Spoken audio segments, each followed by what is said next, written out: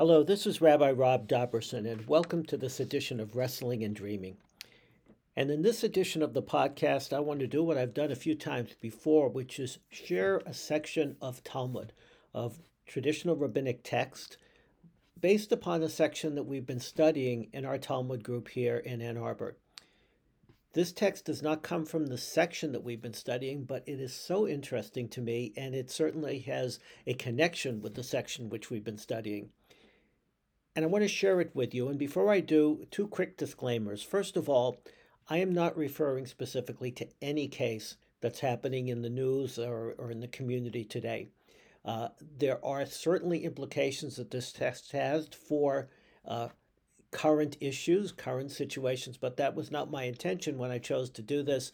We've been studying this section for quite a while, and this particular section that I'm going to share with you today has always been one of my favorite sections of Talmud to share with people because it was one I studied in rabbinical school in what seems like a previous lifetime, some 40 years ago, and had to, in fact, write a paper on. And so it's always stuck in my mind as being an interesting section. So it's not necessarily related to any events taking place in the world today. And certainly I'm not even going to come to a conclusion as to which of the opinions that I'm going to present are correct. I want to just present them both, and you can decide how you feel about it. The second thing that I want to point out is that I tend to get a little bit excited and I wouldn't call it quite dramatic, but excited when I teach this section because I find it so interesting. And I don't want you to think that I'm understating the importance of the issues here. These are life and death issues we're going to be talking about, but tend to get very um, interested in and very involved in the arguments that are taking place. So please don't think that I'm making light of the actual situation, but I am interested in the debate that goes on here. In this week's Torah portion, we read the Ten Commandments, and one of the Ten Commandments, the sixth one, is Lo Tirtzach.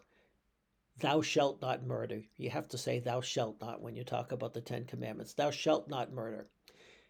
It's clear that that's one of the most basic commandments. In fact, there's a text which teaches that if we hadn't been told, do not murder, in the Torah, we would have figured it out anyway. We would have understood it from logic. In the Torah, a person who commits murder gets capital punishment. The rabbis in later generations, in the rabbinic times, were very careful to delineate only certain circumstances in which one could, in fact, receive capital punishment, and they almost legislated it out of existence completely. You may be familiar with the text which says if a court condemns somebody to death once in 7 years or 70 years, it was considered a bloodthirsty court. So clearly, the rabbis had problems with the idea of capital punishment because, frankly, they never knew whether they could completely ascertain the guilt of an individual. In the Torah, one of the mechanisms by which capital punishment was in fact enacted, at least this is what's described in the Torah, is through the tradition of the Goel Hadam, the blood avenger, a member of the family of the murdered individual who would take vengeance on the killer by killing that person. The Torah, in fact, either mandates it, accepts it, or lives with it, whichever way you want to look at it.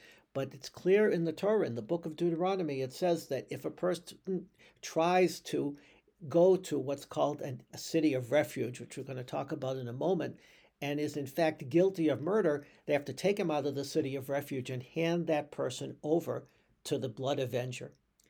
We might think this is barbaric, but you have to realize the fact that we are dealing with our day and the Torah is dealing with another time. And the way we measure, in my mind, the ethics involved in the Torah and the search for and the dedication to building a sacred community based upon ethics is how it tries to move away or mediate some of the issues which we find to be offensive. So the Torah accepts the fact that there can be slaves, but the slaves have to be treated kindly. And in this particular case, the Goel Hadam, the blood avenger, is allowed to do their job, so to speak, but not if the murder was in fact accidental, not if it was unintentional. In that case, the Torah provides a place that the unintentional murderer can go, the person who killed unintentionally can go to escape the blood avenger, and that's called a city of refuge.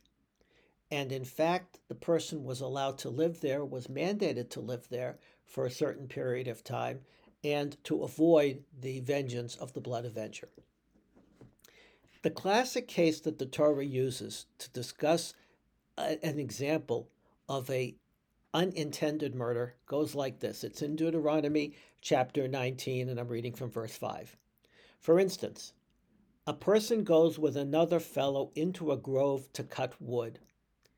As his hand swings the axe to cut down a tree, the axe head flies off the handle and strikes the other so that he dies. The person is then allowed to flee to the city of refuge.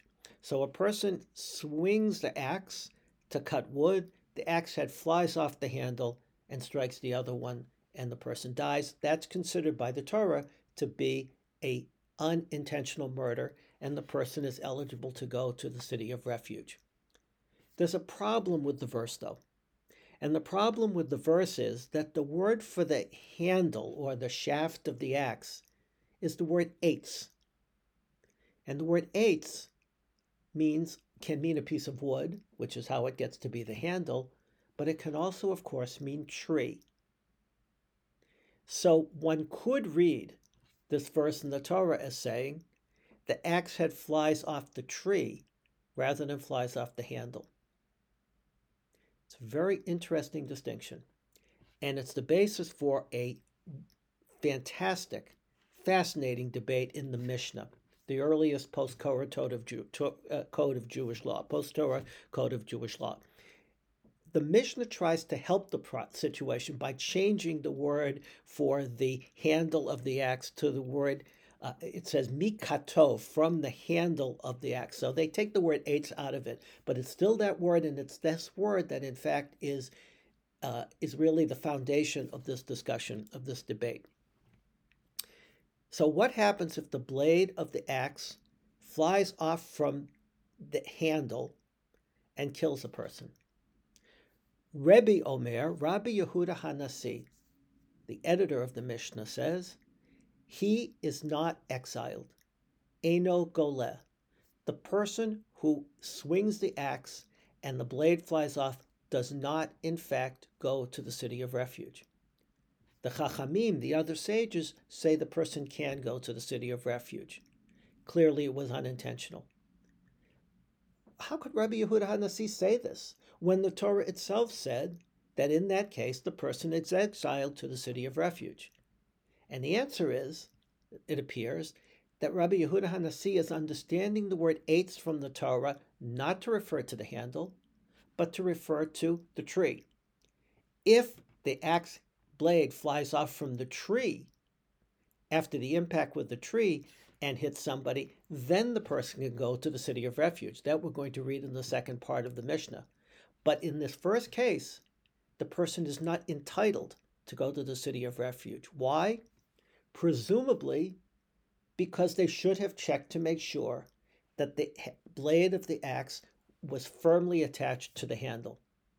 And in that particular case, while it might be unintentional, it was still careless. And the person cannot consider themselves innocent because they should have checked what they were using to cut down the tree. The rabbis, the other sages, say no, the Torah says eitz, it means the handle of the axe. And even if he should have checked, it still was unintentional, and he goes to the city of refuge. He's eligible to go to the city of refuge. Then the second case comes up. What happens if the blade of the axe is dislodged after it hits the tree and flies off and kills somebody? In that case, Rabbi Yehuda Hanasi would say he does go to the city of refuge because clearly it was unintentional. But the Chachamim, the sages, say he doesn't go to the city of refuge. How could they say this? In this particular case, it's because they don't consider it a serious enough action that could even possibly be interpreted as intentional. It is completely not his responsibility. In fact, the words that's used in Maimonides uses these words and others is koach kocho, which would be translated as the action came not from his force, but from the effect generated by his force. It was a second level of action. So for the rabbis, the sages who disagree with Rabbi Yehuda HaNasi, if he swings the axe and the blade flies off on its own, he goes to the city of refuge. Once it hits the tree, though, he is completely blameless and doesn't have to go to the city of refuge, and the blood avenger has no right to kill him because it's not even an unintentional murder, it's just an accident. I should say quickly, parenthetically, not to confuse the issue more, that there is another interpretation of that line which says, which we translated as the blade hits the tree. Some of the commentaries say that what it refers to is not the blade killing somebody, but a piece of the tree flying off and killing somebody. In that case, Rabbi Yehuda HaNasi would still say you're not eligible for exile if the blade flies off the tree, because even though it was not directly your action, it obviously was loose and you should have checked. The rabbis, meanwhile, would say that would be a case where you still would go to exile. The only case you wouldn't go into exile is if it was a third level action. Not only you swung the axe hit the blade of the axe hit the tree, and the tree came off and killed somebody. That would be koach kocho. That would be the effect generated by your force. But I hope I didn't confuse the issue, but I had to say that for completeness. Let's leave it the way we said it originally. Rabbi Yehuda HaNasi says that you are responsible for the murder. It takes a sense, it may have been unintentional, but it was not purely accidental. You are still at fault because you didn't check to make sure that the blade was attached to the handle. The only way you go to exile is if the blade flies off after it hits the tree. The rabbis, meanwhile, the Chachamim, the sages, say, no, the case in the Torah is what it says. It flew off the handle and it's unintentional. And if it hits the tree first and then flies off, you don't go to the city of refuge because you are not responsible at all, and the blood avenger cannot consider this to have been a murder. It was a complete accident. I'm fascinated by this text, and I have no way to judge which it is, which position to follow. I leave that up to you to decide. What happens if a person unintentionally performs an act, but in that lack of intention, there is still some carelessness. There is still a lack of attention. Is that person guilty?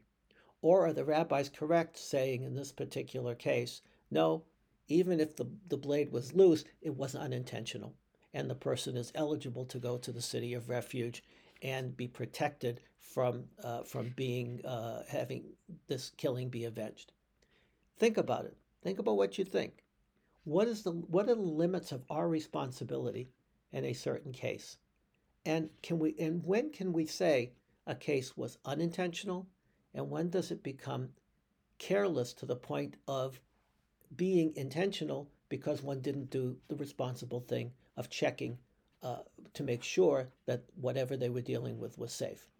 Think about that a little bit or a lot, and realize that the Torah is really in pursuit of an ethical community based upon justice, and allowing the justice to be the most important motivating factor in a community. And I'll talk more about that next week.